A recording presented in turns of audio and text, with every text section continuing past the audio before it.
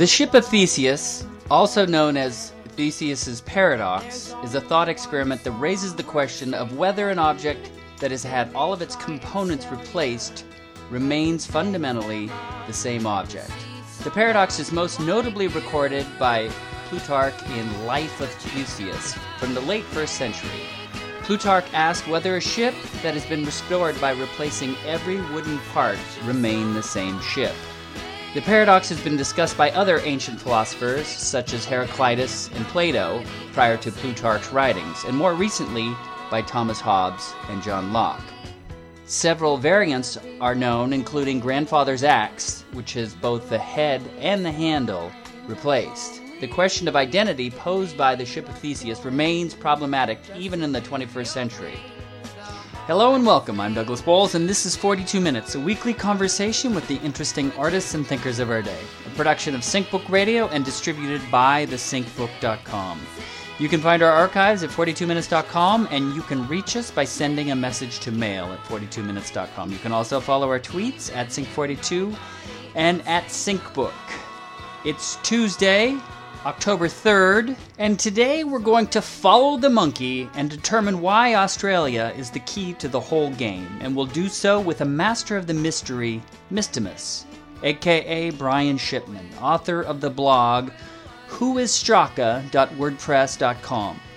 Shipman penned an essay back in 2011 which really got to the heart of the mystery regarding J.J. Abrams' TV show Lost. His blog tackles the book S, written by J.J. Abrams and Doug Dorst, published in 2013 by Mulholland Books, which presents a mysterious story within a story. It's always a treat to explore the mystery with someone who cares so deeply. Good morning, Brian. How are you doing? I'm great. How are you? I'm pretty well.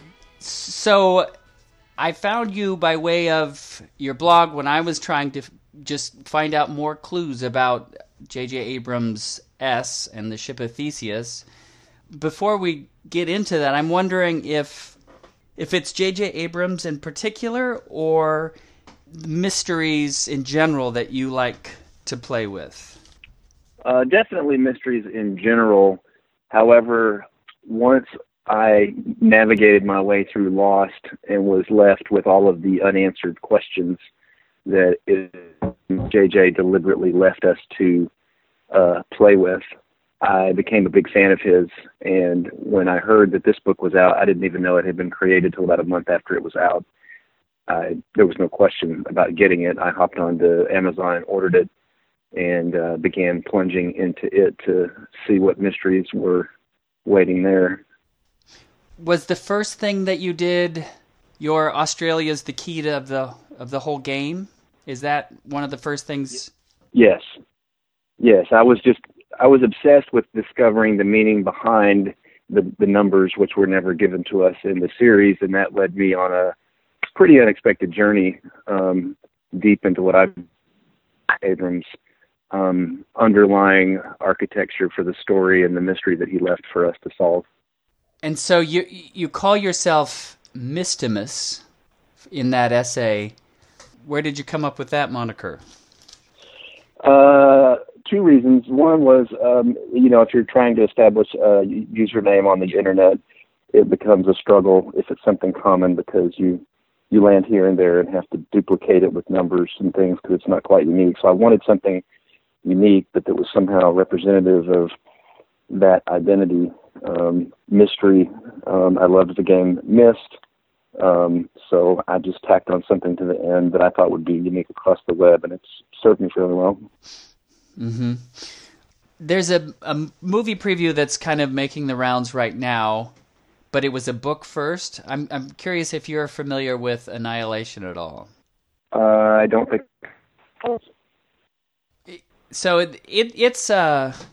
it's an interesting trilogy. It's called the Southern Reach trilogy, but there are enough common elements with Lost that I was wondering if whether or not when they turn it into a film, if it would be able to stand on its own without people comparing it to Lost. Because there's a lighthouse and there's journals and so there's just enough common. It's on the water. I was wondering it every now and again there was like a Lost rhyme, but In looking at the trailer, it looks like it probably it goes a different direction. Even though there are commonalities, it goes a different direction. But so let's talk about Lost a little bit. When I read your essay, I found it really compelling. It was like you discovered some secrets. Could you tell us a little bit about your discoveries? Sure. My original purpose was simply to solve the puzzle. When I was a kid, the Rubik's Cube came out. I was obsessed with it, and Cube Solver. This is just, the next stage in that chapter of if I see a puzzle and I'm interested in it, I would like to solve it. So that was initially my only plan. The deeper I got into it, I stumbled onto Joseph Campbell, whom I'd never heard of. And in order to solve the mystery, I had to learn everything I could about him. I've always been fascinated by stories, reading them and experimenting with writing them. So I entered a brand new world with Joseph Campbell. I grew up with a spiritual faith, Christian faith, and I began to see a lot of parallels in the storytelling around the world that Joseph Campbell discovered and put together. And when I found out Joseph Campbell went and taught at the same college that J.J. Abrams went to, albeit quite a few years after Joseph Campbell retired, I thought that was probably a big source. I bought Joseph Campbell's book, Pathways to Bliss, and upon reading it, it looked as if it were simply the recipe book for creating Lost. If I had been J.J. Abrams and I had read that book, I can see how I could have just conceived of, that same story and used that particular book, which is an amalgam of a lot of Joseph Campbell's writings, to create Lost, to create the numbers, to help 16 different characters go on a hero's journey and use them to evoke that same sense of mystery and journey in the viewers along the way. So how many Joseph Campbell books did you read, or was it the Pathways of Bliss that really was the one that encompassed it all?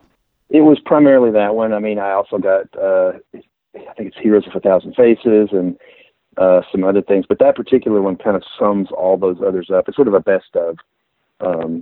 And so for that kind of put it all together for me. A lot of people were kind of, well, I don't know if a lot, but some were definitely unhappy with the way it ended. I don't know how you end a show, though. How did you feel about the way it ended?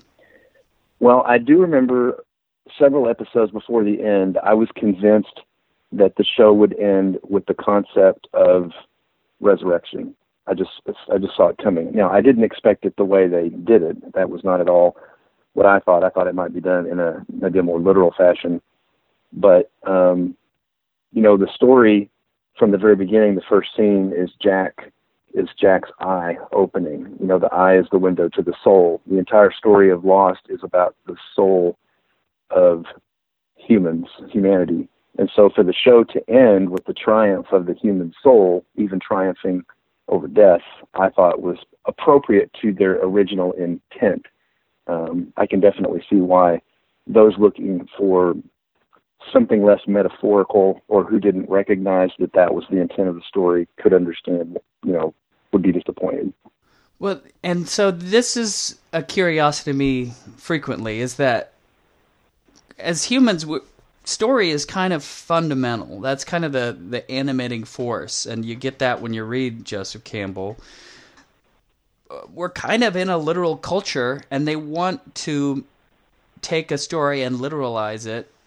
And, with something like Lost, there is a literal story, but at the same time, there's different levels and nuances, and what's literally happening and what that's actually communicating and what we're supposed to take away are different, potentially. Right. Yeah, and I think that's why J.J. Abrams can sometimes be misunderstood and why story can be misunderstood. We would kind of see story sometimes as, I'm going to a steakhouse. I want a nice steak. I want it to be tender and juicy. This steak was not as good today. It was dry, and that steak was really good. I'd like to go back to that steakhouse, and then we're done with it. Whereas with J.J. Abrams and some storytellers and the kinds of stories that Joseph Campbell described in his archaeology of story around the world, is much deeper than that. The purpose of those stories is meant to penetrate down to the real you, not the surface you that wants to, experience the externals of life, but the internal you that is on this journey of learning how to embrace being. And if you don't let it penetrate, if you're just looking for that saccharine, that substitute, then it probably will be disappointing. One of the other elements that J.J. Abrams played with a lot in Lost is the idea of meaningful coincidence or synchronicity. I wonder, is this a force that... Yeah. I mean, it sounds like for your journey, you were, following the clues. Here's the next thing you need to understand your journey. Is it a force in your life, would you say? Yeah, I would think so. I remember when one of the people who read my blog, and then we later met in person, I convinced him to grab Ship of Theseus or S and read it and tell me what he thought. And the first thing he said to me was, all I could see was synchronicity. And I thought that was intriguing. I had seen other things as well, but that was the overarching thing that he saw. Or that, a concrete example would be the Pathways to Bliss book. Though I had seen Joseph Campbell mentioned on the season 6 extras on the Lost DVD, I still didn't pay much attention to it. It was just a couple of quotes, and I thought, who is this Joseph Campbell character? I later, nearby work, they were closing down a Borders books store, and I thought it was sad that bookstore was leaving, and I thought I would just go browse. What once had probably been, 10,000 books was now down to probably 500, and there was only a few shelves left. So I just thought, well, what are the odds that I'm going to find something interesting here? So I began browsing that one lone shelf that was left, and right there at eye level was Joseph Campbell, Pathways to Bliss, and I thought, okay, what are the odds that I've randomly seen his name in this, as associated with Lost, and then here it is staring at me. I guess I'll give it a shot and take a look at it. And that was, for me, what sort of transformed my whole experience on that journey. Well, for me, one of the books that kind of had that numinosity, or there was just a little bit of sparkle, was it's been a while since I watched Lost, so I won't remember the characters' names, but maybe it's Ben, when they have him locked up towards the beginning of the show, and he's reading, I think, Valis by Philip K. Dick, and somebody says, read it again, you might have missed something. And so that was, right. It's like, it's like almost every now and again, J.J. Abrams is signaling that there's more going on here, and you need to look deeper. Right, exactly. Yeah. Well, so then, what did you find out about, so every now and again, Australia is this, it's interesting because there is this Oz-like quality to Australia in story, where, talking about fundamental stories, The Wizard of Oz is one of these things that would qualify as, Joseph Campbell's type of story that transcends time and place and becomes something timeless, where whatever it is about that story, it speaks across cultures and across time, and whatever the meanings were initially, it's a loose enough canvas that you can project just about everything onto it. It really is an interesting story. But so what is it about Australia that compelled J.J. Abrams? Is there more there than just it's across the ocean from Los Angeles? Yes, I think so. And of course, delving into this originally, I couldn't fathom at all what that would mean. What stuck with me was the episode where Hurley and John Locke and Sawyer are playing the game Risk, and the game of world domination. And at some point, Sawyer makes a move, and Hurley kind of rebukes him for it and says, "You can't do that. You just gave him Australia. Australia's the key to the whole game." Well, I knew that was more than just a scene with a little bit of interest. To me, that was J.J. Abrams screaming, "Okay, if you want a huge clue, here it is. Australia is the key to the whole game." So I can't imagine how in the world that's true. Australia just happens to be the place that the plane took off from, and what else is there? So keep in mind, on the one hand, I'm delving into Joseph Campbell, who's talking about what story does when you allow it to penetrate down to your soul. And on the other hand, I'm trying to research the entire history of Australia to figure out what I might discover that would make sense of Hurley's statement. And all of a sudden, as you said, synchronicity, these two things began to parallel each other. Because what I found was that, and what I believe is that J.J. Abrams was paralleling the story of the search and discovery of the continent of Australia with the search and discovery for the human soul that sometimes we don't even know ourselves that we have. And so originally, even Aristotle posited that there was a southern continent somewhere on the earth that was yet discovered. Just looking at the map of what he did know, he said there's got to be something there to balance that out. JJ is a big fan of Aristotle. You follow the search down, Australia became known as Terra Australis Incognita, which means the unknown land of the south. And then you get into the study of how Matthew Flinders and others discovered the continent, circumnavigated it, mapped it, and eventually realized, it was Matthew Flinders who realized somewhere around 1802 that this really is a continent. This is not just an island. This is an entire continent. It's new, it's discovered, and I'm going to name it. And then I'm reading over here that Joseph Campbell is referring to story as sort of a cartography, or helping us to discover the cartography of the human soul, that what story does is help us to discover and map the human soul. And those two things just came together. And so to me, that is what he meant by that phrase, Australia's the key to the whole game, and it sort of helped the numbers come together. And what he's trying to say is, hey, guys, when you, just like Jack, you're on a journey, and initially you think everything's on the outside. I can fix everything. My dad told me I don't have what it takes, and I've got all these struggles. But by the end, I have discovered not just that I'm an angry doctor who's a drunk and a drug addict, but I am a human being that can choose to become something more than I thought I ever could.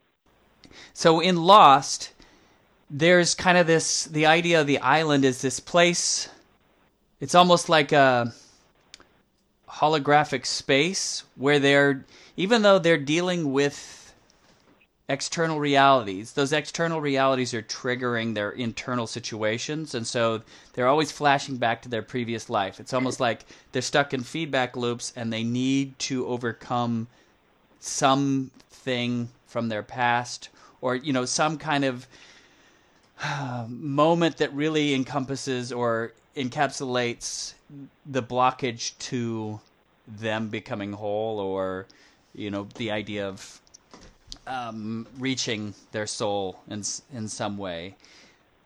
So it's almost like the island isn't a real place, even though it is. It's more like a mystical limbo space.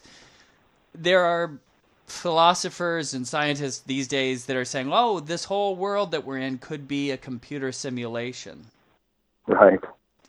I just recently read a book called Fantasyland, and that author's premise is that we've become too squishy and that we've let our fictions overtake us, and we don't agree on what reality is anymore. What do you think of the human mental state these days?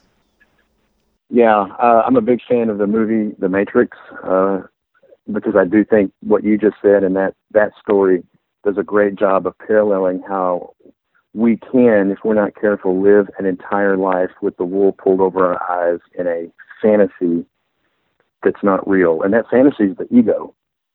We grow up, we develop our ego, this identity, and then we believe that is who we are, and then we proceed through life searching for ways to just take hold of fame, fortune, power, and pleasure, and we think that's it. As long as I can be on top, as long as I can feel good, as long as I'm in charge and in control, that's the meaning of life. And that is the matrix to me. We are deceived. And that's what Lost tried to help us too, because the real world out there, they had their lives. But when you're on a plane crash on an island, and as Joseph Campbell says, the beginning of a mythic adventure, you have to break out of all rational patterns. There can be no way to even think straight. And then that journey begins. That's kind of like what the number 4 even means. It's the cross. You go through some sort of suffering, some sort of unbearable crisis that then forces you to reestablish your identity without the crutches and the matrix that you've surrounded yourself with.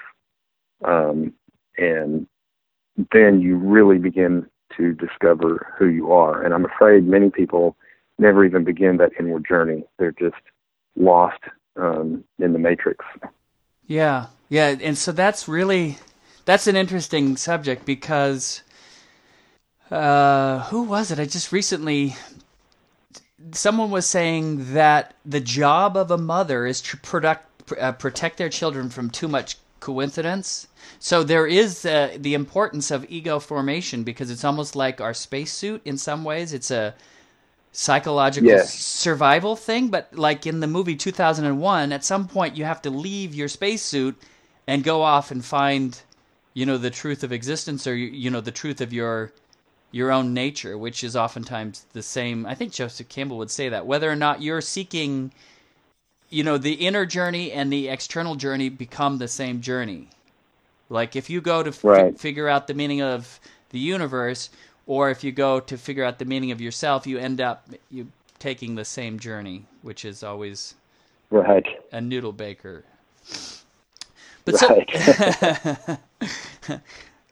so S, so before Lost goes off the air, J.J. Abrams conceives of this next kind of project, but he conceives of a totally different medium, which is a literary story, but then it's a really creative thing in that he's using a book as a way to tell multiple stories simultaneously, which is, winks at Lost too. What was your experience with that so you said you found it after the fact, but what was your experience with S? Well, initially I'm thinking, great, this is a new mystery to solve. Let's delve in. It was a bit of a challenge at first because the cultures that are involved in the story, you're in Prague, you're in Portugal, you're in places you can't even name, and then you have 2 college students in America. It was, I don't want to say a disappointment, but you have expectations. I thought I was going to drink a glass of milk, and I ended up with a glass of tea. So I had to put it down and decide whether or not I was really interested or not. So once I got over the hurdle of, well, this isn't just something I expected, and dove back in, it just became more and more intriguing because, as you said, there's so many stories to keep up with. You've got the main story of the book, which is mainly about S and Sola. You've got the 2 college students, Eric and Jen, but then you have the author and translator, Straka, and I can't think of her name at the moment. And you're trying to keep track of all 3, and all 3 have questions just about what is true and what is not true. And it just became fascinating. So just rereading it, meditating on it, coming up with what, messages and clues are coming out of that became fun. An online community kind of came together for those nerds of us that really found it fascinating, and we just had a good time going through it together. Well, how many times do you think you have gone through it? And do you think once you discover... So that's the interesting thing about a mystery is that it definitely animates. Like a good mystery really compels people to... it inspires people to dig deep and to search and to look. Do you think... I think they packed a lot in there. Is it going to be rewarding for years to come? Or is it something that you can figure out in a matter of, a couple years or so? That's a good question. I think it depends on the reader, and that's probably one of the messages behind S is the reader is part of it. You can't separate a literary work from the reader objectively and call one the book and one the reader. It's meant to explain that each person that comes to it creates a unique work in and of itself. My experience with the book is different from another's. My pursuit, it's been almost 4 years now. I had expected to sort of walk away with all the answers, after a lot less than that, and haven't. And there's just some that don't have the patience for that. They just want to read the story and be done with it. I want to find whatever else may be out there. Sometimes I don't even know if there is anything else out there. I'm pretty sure there is. I'm pretty sure we're meant to one day figure out what S's name is. It starts with S, but we don't know what it is. I'd sure like to know. I'm still digging. And so I guess it's what you call an ergodic literary work. It does require you time and effort to follow the rabbit hole, or go down the rabbit hole as far as you can and see what's down there. Well, we were talking about the idea of symbol and the literalness of story. Do you think the same way, how metaphorical is the initial beginning of, okay, so for listeners who aren't familiar, the core of S is this fictional book called The Ship of Theseus by V.M. Straka, a fictionalized author. And so that work is a standalone work, and you can actually get the audiobook from Audible and just listen to that. But then that actual book, so that's the fun thing about this work, is that you're holding the document yourself, is annotated by Eric and Jen, like you said. And so you have this kind of story of discovery between these two people who are discovering this work together, because they're bringing their own thoughts to it through these different colored pin marks in the actual text itself. I'm wondering, did you have a text that you marked up? Because like you said, a reader brings themselves to the work.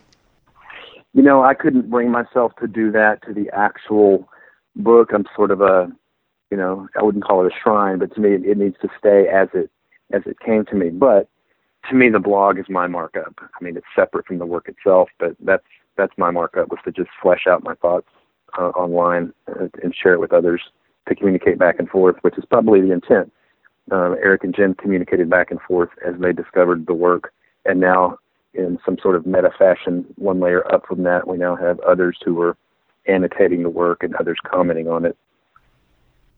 Which is, so that was the thing that really excited me, was books are really a kind of a analog culture. Not that they're analog, but because they're so linear, where with the book you have a beginning and a middle and an end. And for the most part, for it to make sense, you have to just start at the beginning and read through to the end.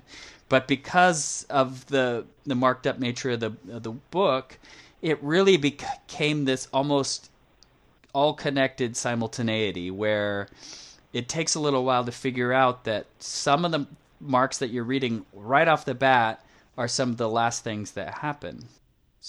Right. Yeah. Oh. So by focusing on, because it's called The Ship of Theseus, and this is all about the nature of identity. When, what is true. It's interesting because I guess I didn't think about it that hard until just now, but it's this idea of what is the truth of something, even after everything changes. Digging is deep. Right. Yeah. Exactly. What did you discover along that nature? That has to be, what is the most important thing that you found in S? A big part of it's identity, because, it opens with a man with amnesia who has no idea who he is, where he's at, why he's there.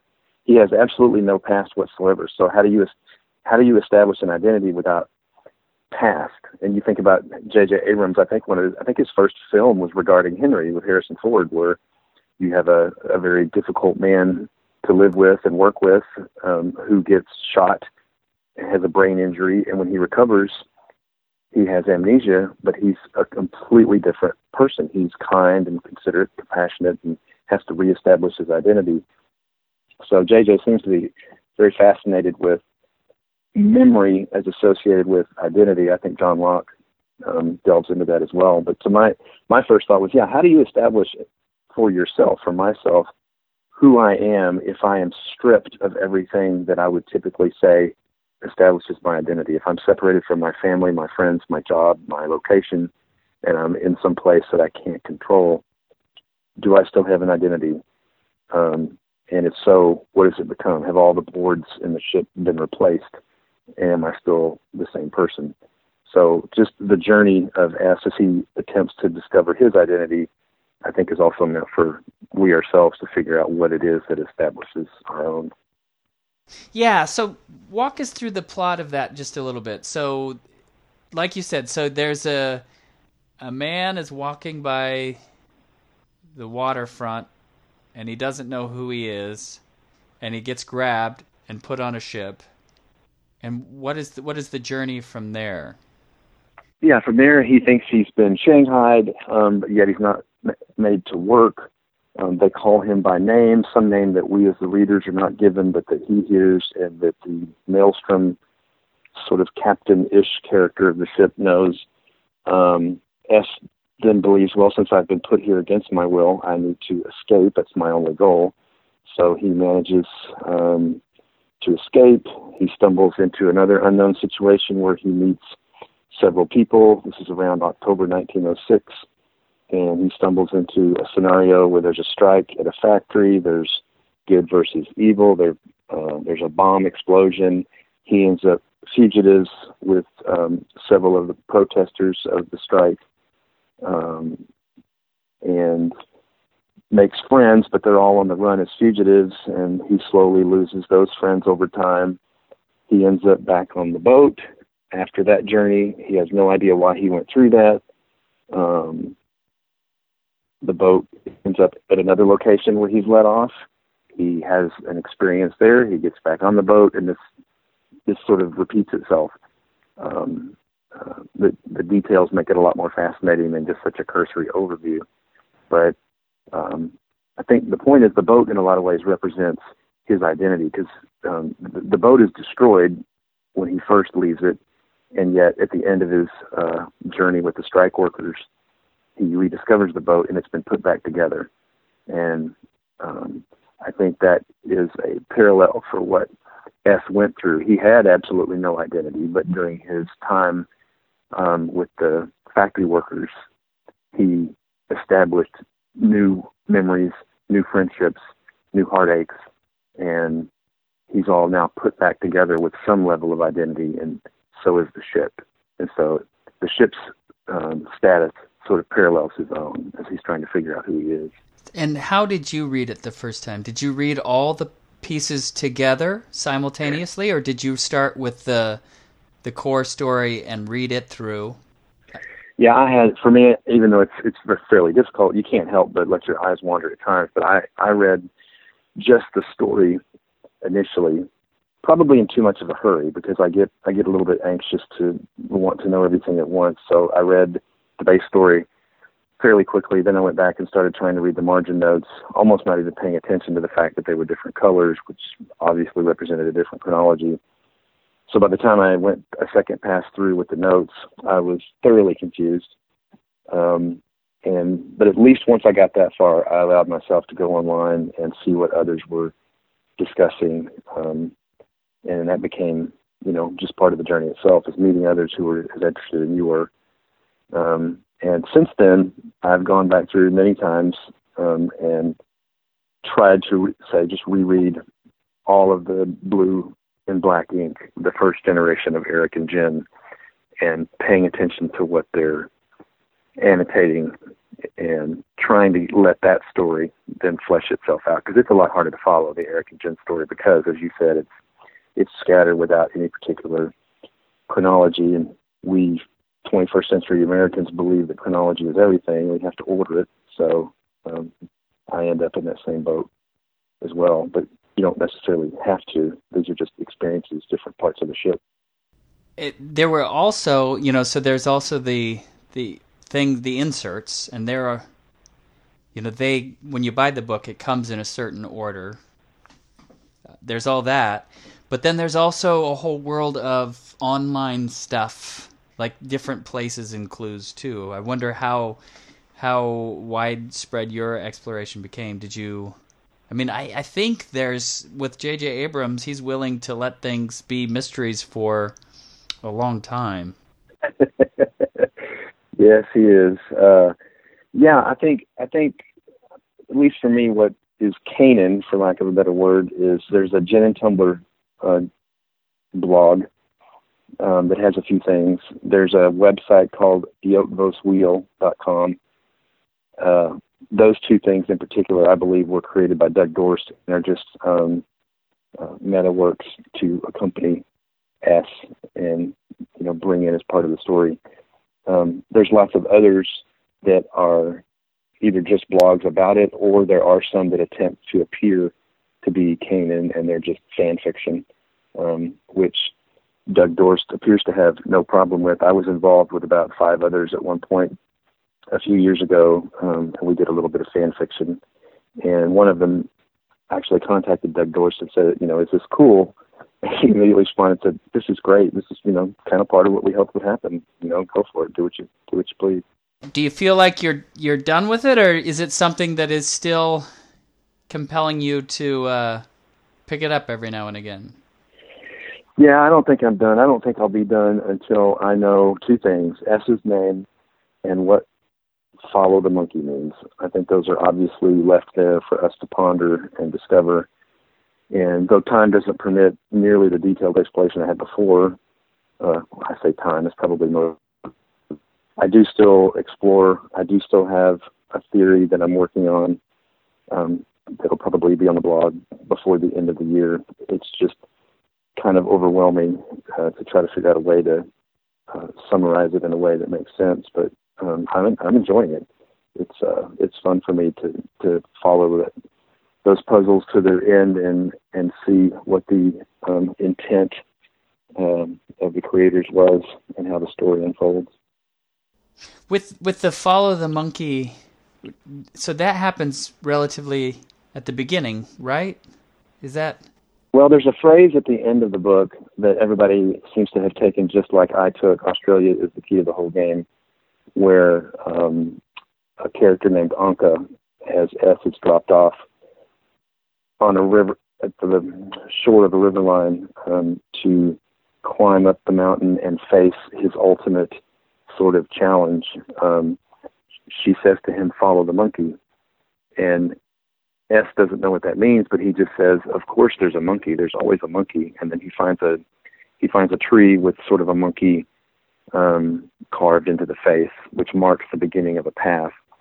And that whole thing right there, to me, is a small metaphor for the story as a whole. There are scenes where we come across this monkey, and I'm certain that what J.J. Abrams and Doug Dorst are telling us is, if you look closely enough, every time you see the monkey, there's going to be some sort of clue that helps you understand the story better.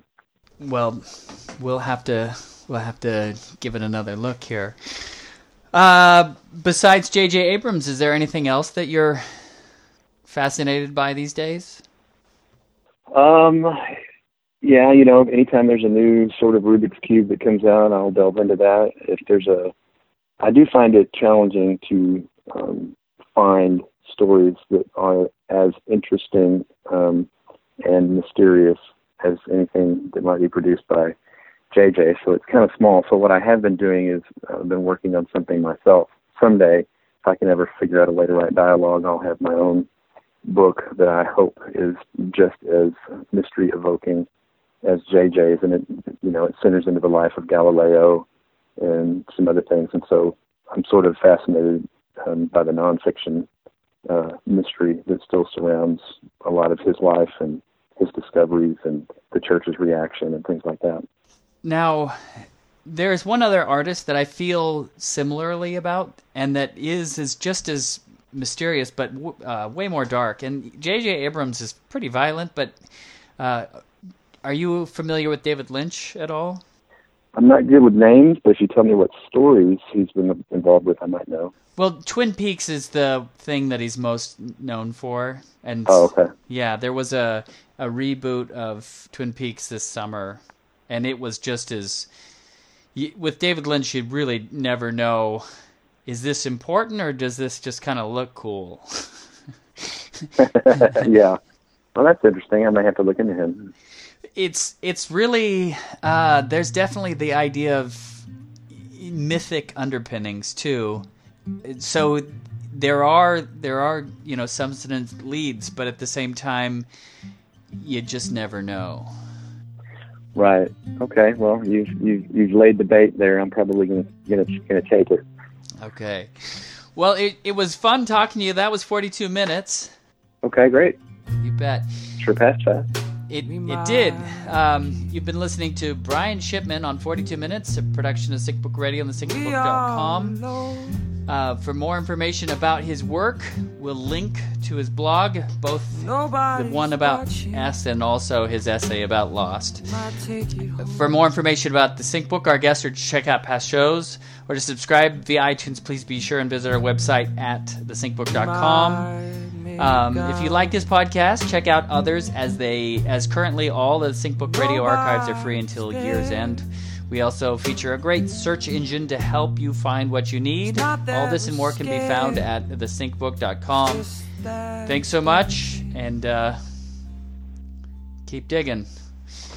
So I just feel my sorrow with the words you borrow from the only place that you've known.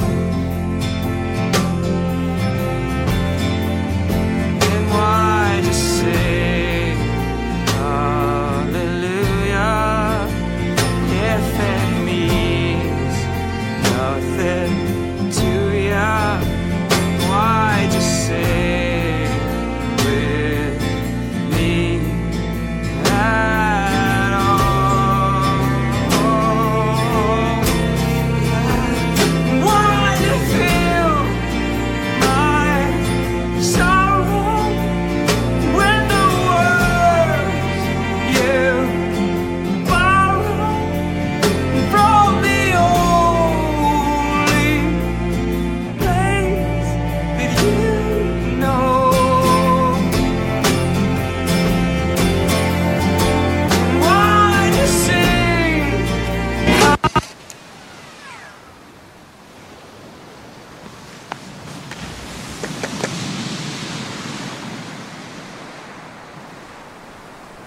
son of a bitch.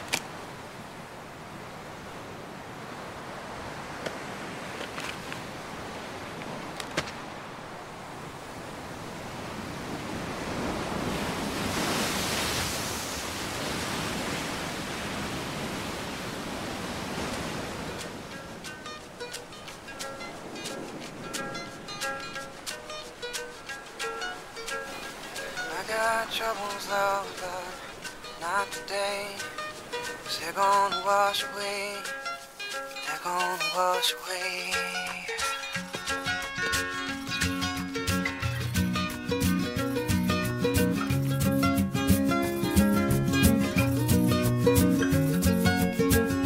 And I have sins, love, but not today.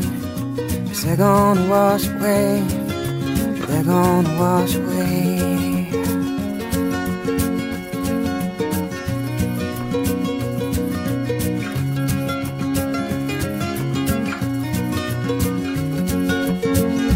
I have friends, oh, but not today. 'Cause they done washed away. They done washed away.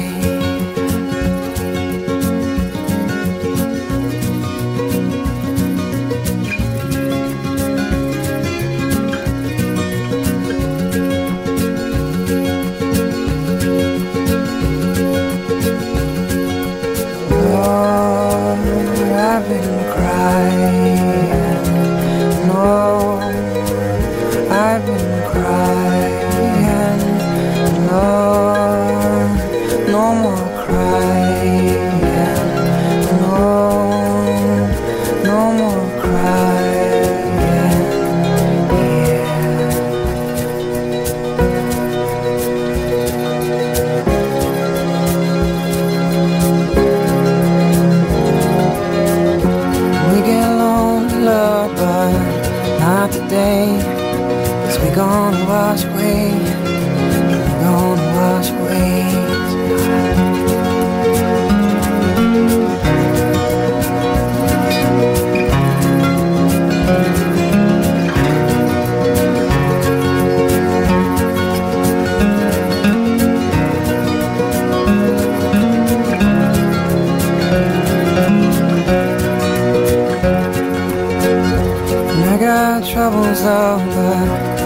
not today, 'cause they're gonna wash away.